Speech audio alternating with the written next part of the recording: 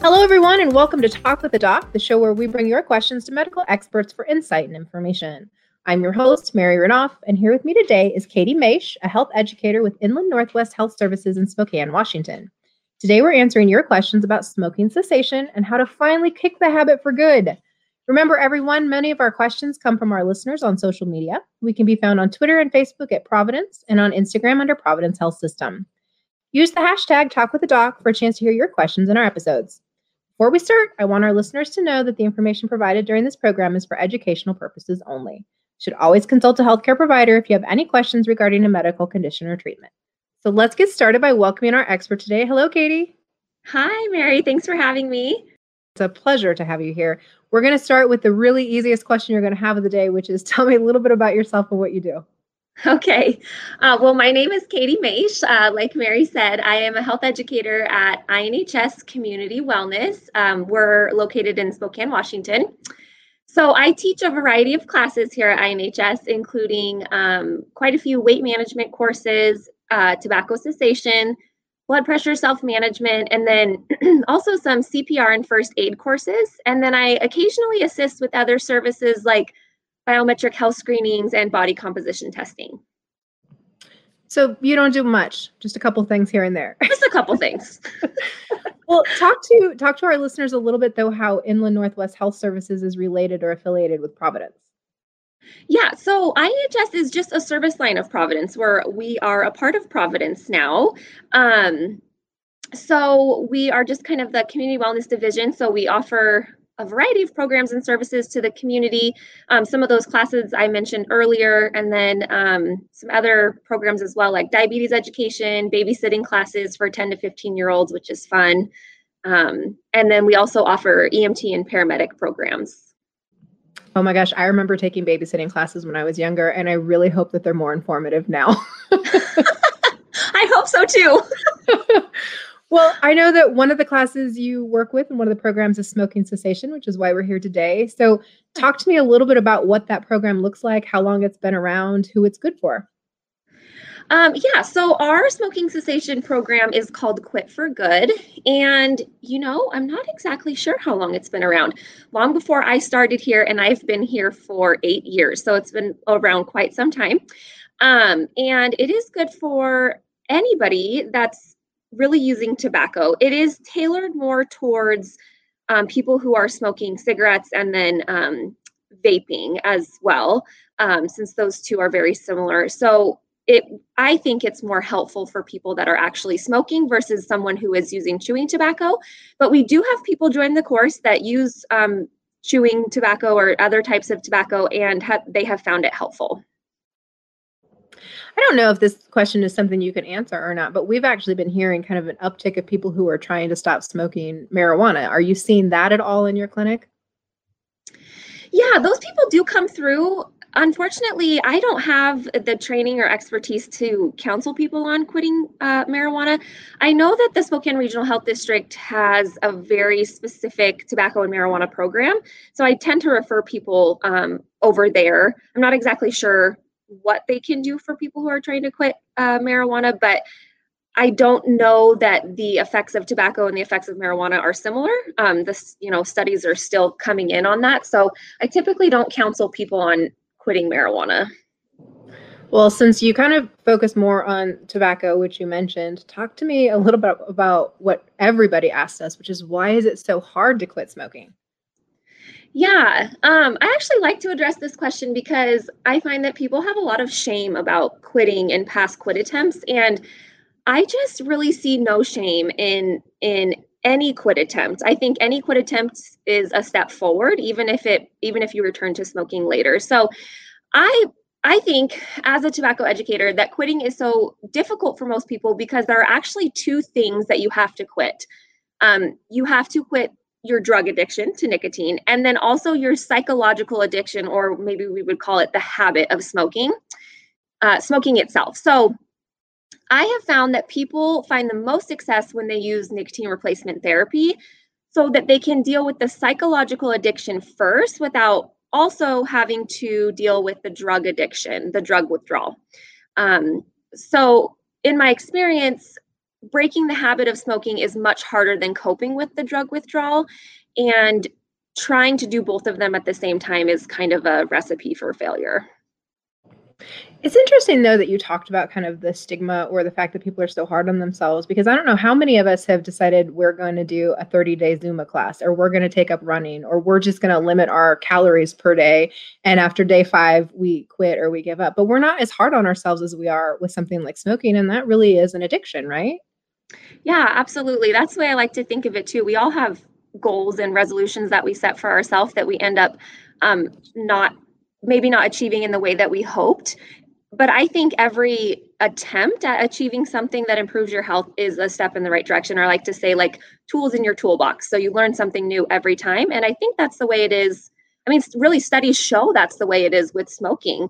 It can take up to, I mean, and even more than 8 quit attempts before someone actually stays quit. And that is just because every time you quit, you learn something new. So I really like to think of it as adding tools to your toolbox, and then maybe after the 8th try, you stay quit because you have all the tools that you need.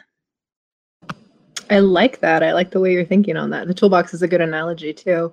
I think one of the things we hear from people is, smoking is so bad for you and you need to stop for health reasons. But what are, fact-based, right? We hear a lot of myths, I think, sometimes, but what are the fact-based reasons that quitting smoking is so important for people? So definitely for health issues. People who smoke definitely have an increase of risk for things like heart attacks, stroke. Long-time smokers can develop COPD, which is irreversible, cancer, diabetes, chronic respiratory infections. But then also thinking about the people around you that are experiencing second and third hand smoke, specifically children in your life, tend to be the most susceptible to the effects of second and third hand smoke. So for thinking for health reasons, for yourself, and then also the people that you love. Well, you mentioned a lot of the health issues. And what I didn't hear you saying, though, really was cancer. Are we still linking tobacco usage to a lot of cancers? Yes, absolutely. That is high up on the list. I couldn't tell you off the top of my head which cancers specifically outside of lung and throat, but it is linked to all types of cancers. Well, one of the questions that we hear a lot when it comes to smoking is chain smoking. And I'm wondering, what does that actually mean? And how frequently do you have to smoke to be considered a chain smoker? I don't know that I could be wrong. I don't know that there's like a concrete definition. In my experience with people, they call themselves chain smokers if they light up a cigarette, it burns out, they light up another one, it burns out, so you're smoking upwards of 2 packs a day probably or more. You're basically taking in more of the cigarette smoke than oxygen is what happens. So I would be interested to see if there's a definition for chain smoker, but in my experience, that's how people define it. Well, and I think part of the reason I was asking the question is, and I hear a lot of this, and I have family in the South, right, where smoking is still, I think, a lot more common than in the Northwest where we are, although I know it's very common. But a lot of times they say, well, I only smoke here and there, so it's really not that bad for me. I mean, how often do you need to smoke for it to be bad for you?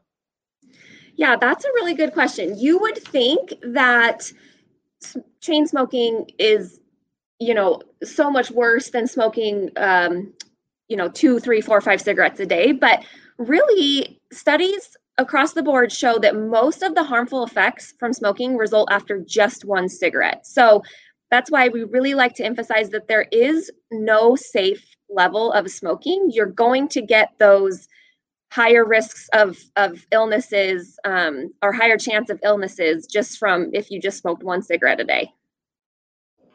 And how does vaping fit in there too? And I know you're really focused on the cessations part, so maybe it's not a fair question, but I also hear from a lot of people, well, I don't smoke cigarettes, I vape, so it's not the same thing. There's no health risks, but that's not true, is it? It's not true. There is associated risk with vaping, and studies are starting to come in since vaping's been around for a little bit longer now. But really, I think the take-home message with vaping is that moving from smoking cigarettes to smoking an e-cigarette or a vape pen does reduce your risk. That being said, you have to switch 100%. You can't vape most of the time, but still smoke 1 cigarette a day because, like we mentioned, you're still going to get the adverse health effects just from that 1 cigarette. So if you're going to switch to vaping, switch 100%, and then also realize that it's not good for you. It's just less bad for you than smoking. See, y'all heard it here. You mentioned the Quit for Good program, which is really the main reason we wanted to talk to you today because it's such a great program. Tell people how it's different from maybe other ways that they've tried to quit smoking in the past. So, studies show that people have the best chance of quitting if they use nicotine replacement therapy in conjunction with a group-based tobacco cessation class that's at least 4 weeks in length. So that's kind of how we came up with the length of the class. So Quit for Good is a free 4-week program. It goes into detail about all the components of quitting smoking. The coaches that teach that program support people around setting a quit date, how to properly use nicotine replacement therapy, which I think is just so important, how to cope with the habit of quitting smoking, stress management. I mean, we cover it all. So I think, in my opinion, it's different because we look at quitting smoking for the whole person versus how can we get you off the drug nicotine. So when you say nicotine replacement, is that what layman term we would consider like the nicotine gum or the patch? Yeah, exactly. So nicotine replacement therapy comes in a lot of different forms. I think the most common is the gum and the patch. There's also lozenges, inhalers, nasal sprays, and then there's some prescription-only medications that doctors can prescribe. So some of these therapies, obviously, they have nicotine in them. They help you to slowly taper off drug use. Some actually act on nicotine receptors in the brain, so they make smoking less appealing. Some of these medications actually make smoking very repulsive to someone who is smoking. So it basically forces them to quit, but they end up wanting to. And then the therapies can be used together as well, and they actually provide more benefit for the person trying to quit when they're combined. Well, when you're talking about replacement, you also probably have to address kind of the withdrawal that goes along with not having nicotine as often, right? What does nicotine withdrawal look like? How long does it last? How bad is it? It looks very different for each person. The physical drug withdrawal from nicotine, if you went, let's say, cold turkey, so you quit smoking altogether and didn't have another cigarette, that would last for about 4 weeks. With nicotine replacement therapy, hopefully you're not having any actual physical nicotine drug withdrawal.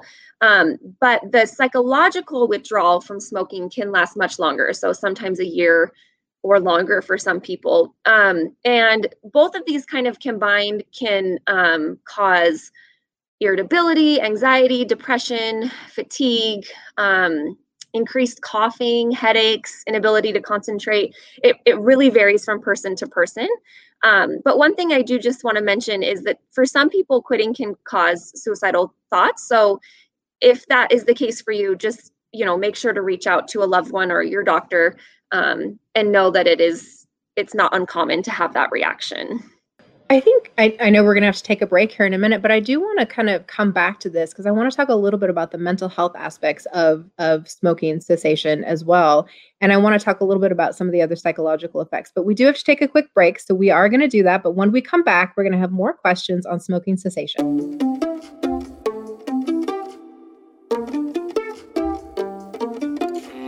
Heaven sent you to me.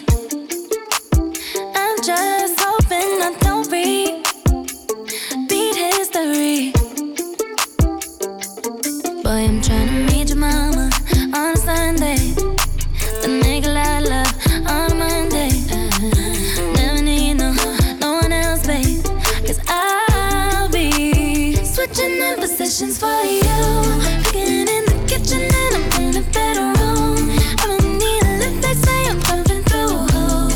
All my love infinite, nothing I wouldn't do, that I won't do. Switching for you, perfect, good to be true. But I get tired of running. Now I'm running with you. So boy, I'm trying to meet your mama on a Sunday. The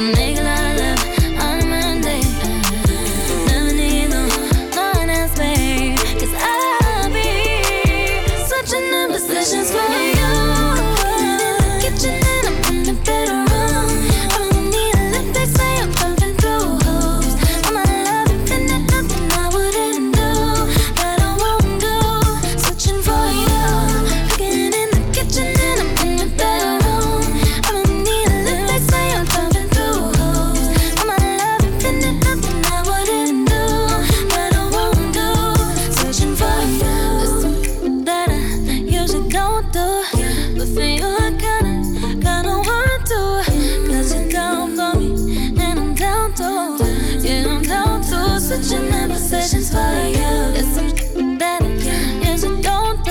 So for you, I kinda want to. 'Cause you're down for me. I'm down to switching up positions for you. I'm in the kitchen and I'm in the bedroom. All I need a lip that's way I'm jumping through. All my love, if it ain't nothing I wouldn't do. I wouldn't do. Switching for you. Cooking in the kitchen and I'm in the bedroom. All I need a lip that's way I'm jumping through. All my love, if it ain't nothing I wouldn't do. I wouldn't do. Switching for you. Yeah.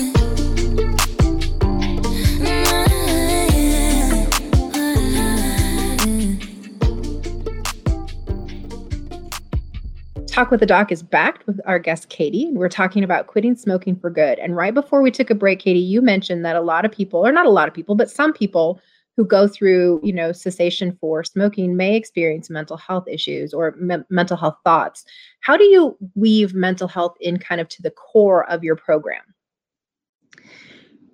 So we do a lot of chatting and education around how smoking can affect your mental health, because not only can the drug withdrawal and the psychological withdrawal affect your mental health, but also quitting smoking sometimes feels like an identity shift for some people, from a smoker to a non-smoker. Your life can just look very different. The way you cope with things is different. Smoking is it's a coping mechanism for a lot of people, whether that looks like I've had a really long day, I deserve a cigarette, or I'm very stressed, I need to step outside for a cigarette. That way I can just kind of calm down. So we do a lot of talking about how to face these stressful events or harder events in life without cigarettes as a crutch, and then also making it through that initial withdrawal where your mental health may suffer a little bit. Well, you mentioned, that it's a coping mechanism, but I know for some people, it's also kind of like a social activity, a way to kind of fit in, or something that they do when they're out and about. How does the societal impact of smoking cessation work? I think it can go both ways. I think smoking is less acceptable in our society than it used to be. So some people feel this peer pressure to quit smoking or an embarrassment around smoking. And then on the flip side of that, obviously, if you're trying to quit smoking and you have a group of friends or family members that smoke and you guys go out for a drink or two, it's nearly impossible to not smoke with them. So I think it can work both ways. And I always encourage people, if they do have a lot of people in their lives that are smoking, or they do a lot of activities such as, well, alcohol just pops into my head, or even like drinking coffee, that really tempt them to smoke, to avoid some of those things for a while. What about family? I know in a lot of the work that Providence does, whether it be whole person care, palliative care, cancer, everything, there's always kind of this family component. When you're stopping smoking, does your family play a role in that? Absolutely. Yeah. And I think, just like the last question, I think it can go both ways. We, in the class, we talk about, how to communicate effectively with people who are unsupportive, because if there are people in your life that are still smoking, they can feel very threatened by your attempt to quit. So being around people who support you in your quit attempt can be the difference between whether it works or not. So we talk a lot about creating a social support system. And if you do have a family that is unsupportive, how you can take a step back from those people until you are able to basically kind of get far enough in your quit attempt that it's not going to feel too overwhelming to be around them. That makes sense. Yeah. Well, I don't know if you know this or not, but we open up our topics to our listeners on social media, and we pulled some questions for you. And I'm just going to kind of run through a few of them. And the first one is, am I going to gain weight if I quit smoking, or is that a myth? That's a great question. I get that question more often than any other question, especially from women. It's not a simple yes or no answer. Some people do gain weight when they quit smoking. The hand-to-mouth stimulation of eating is very, very comforting for most people when they're quitting smoking. So I always tell people, if it's comforting you, do it. You need comfort during this time.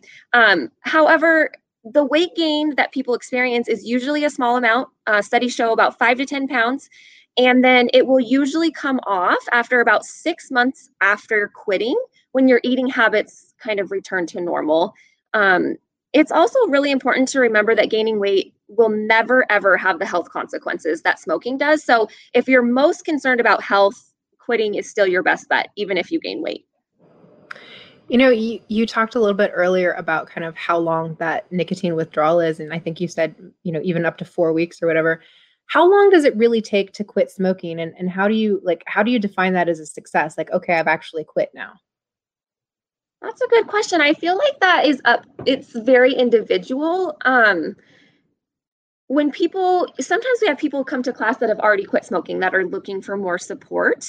And I think people consider themselves quit smoking at any point in the road, honestly. I mean, I've had people in class from, I quit smoking a week ago to I quit smoking 6 years ago, and I'm having a really stressful event. I want to start smoking again. So I think it's just defined by the individual and how they feel about it. I always tell people, if you quit for a day, you quit smoking, consider it a quit attempt, basically.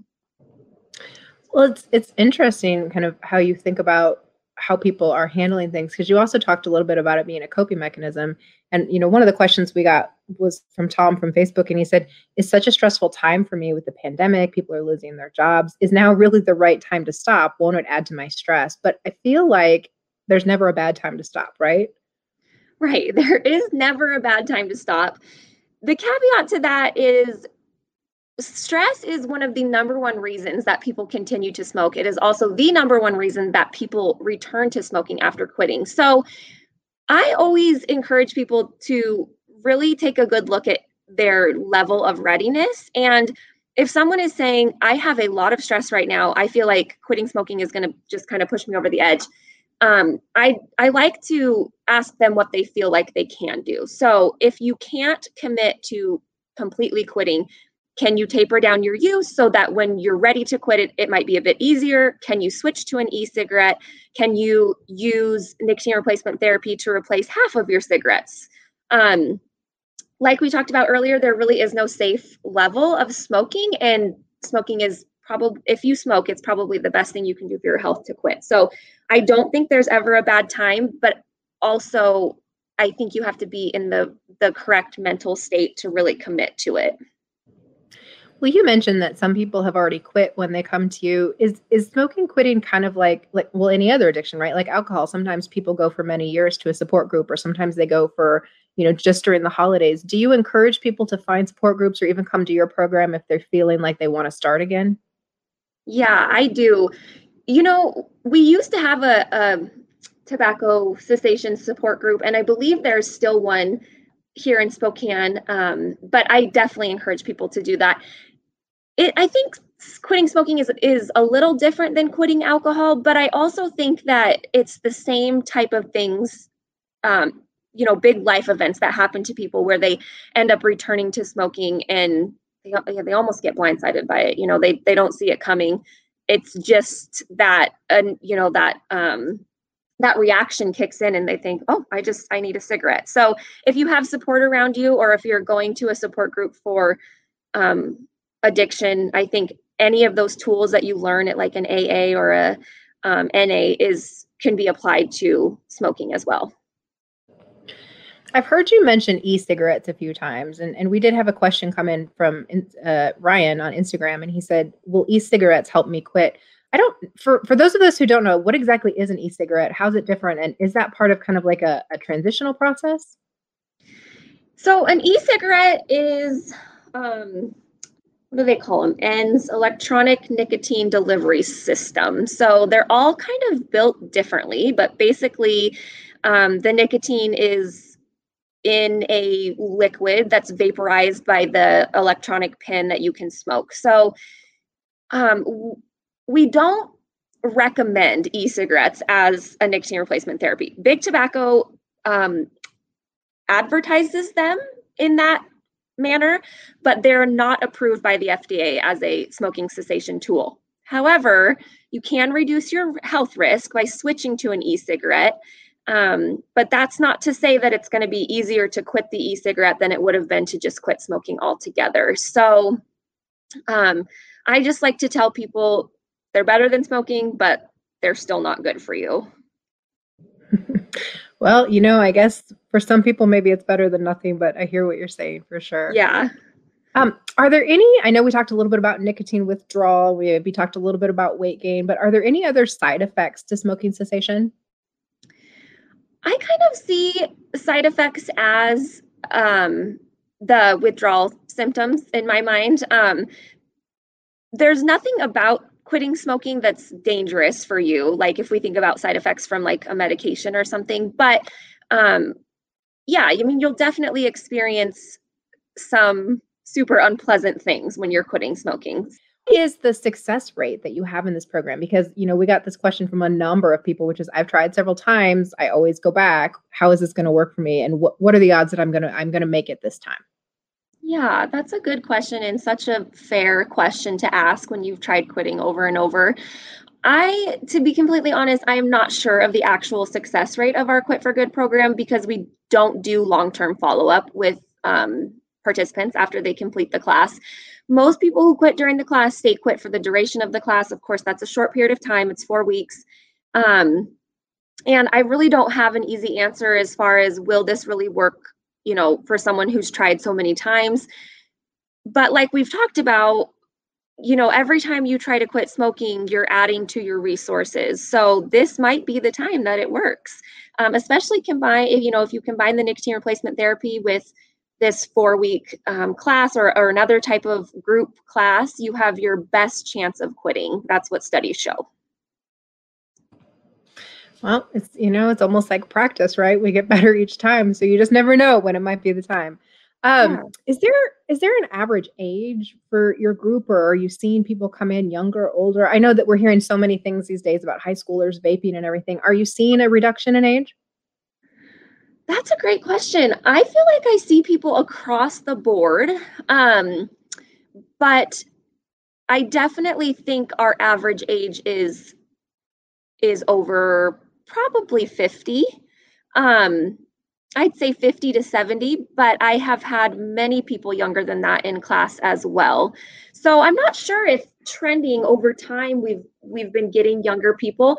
I do find that when I chat with younger people, they are not as concerned about the health implications of vaping and smoking. And I think those thoughts start to kick in as you get older, or you start to actually feel the health consequences. So that might be why.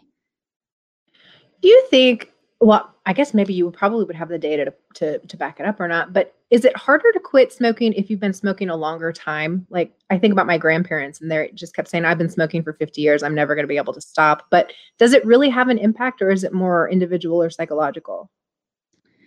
I think as far as the drug withdrawal goes, there is a threshold there, I don't know it off the top of my head, but there is a threshold for how long you've been smoking that can make the actual drug withdrawal more unpleasant, give you more side effects.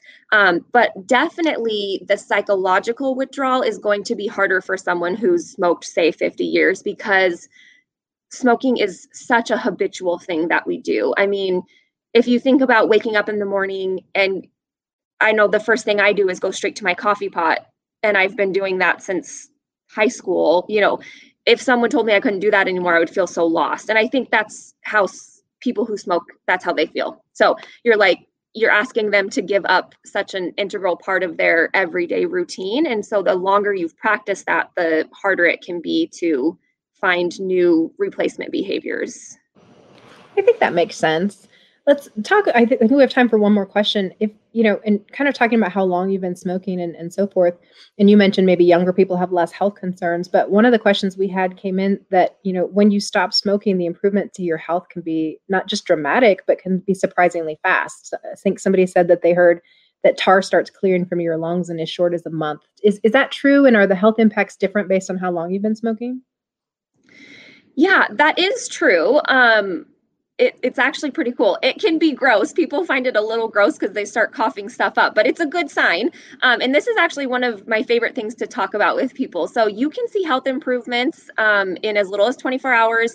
And then the health improvements just continue to increase over a span of 5 to 15 years at the high end. But after 5 years of being quit, some people's stroke risk is decreased to that of someone who has never smoked before. Basically, all of the health risks that you accumulate while smoking can be reversed with a few exceptions, one of them being COPD. You can't reverse the effects of that. But overall, you can dramatically improve your health very quickly when you quit smoking. So that's very encouraging. Well, I always like to let people finish the segment with this. Is there anything we didn't cover today that you want people to know? When I talk about smoking cessation, I hope that it doesn't come across in such a negative way that people think, oh, I could never do it. I think it is one of the hardest things that people will embark on in their life. But just from being a health educator and helping people through their addiction, I do believe that every person intrinsically has the ability to quit smoking. And so if you're really thinking about it and you're right, kind of maybe right on the edge, I would say give it a try or come to class, even if you're not ready, but you feel like maybe you could be ready soon. Come and get those tools and just see how you feel. Some people come to class with no intention of quitting and they feel inspired by, week 3 or 4 and they decide to quit. So I think that would be my ending thought. Well, I think I would agree with you that there's no harm in trying, right? Or no harm in learning more about it. Yeah. Well, thank you, Katie Maisch, for joining us today on Talk with the Doc, and to everyone for listening and sending in your questions. We look forward to future topics with more experts from Providence. Make sure to listen to future podcasts on Dash Radio under the Future of Health Radio or on your favorite podcast network. Be sure to follow us on social media. We can be found on Twitter and Facebook at Providence and on Instagram under Providence Health System. To learn more about our missions, programs, and services, visit providence.org. Thanks for listening.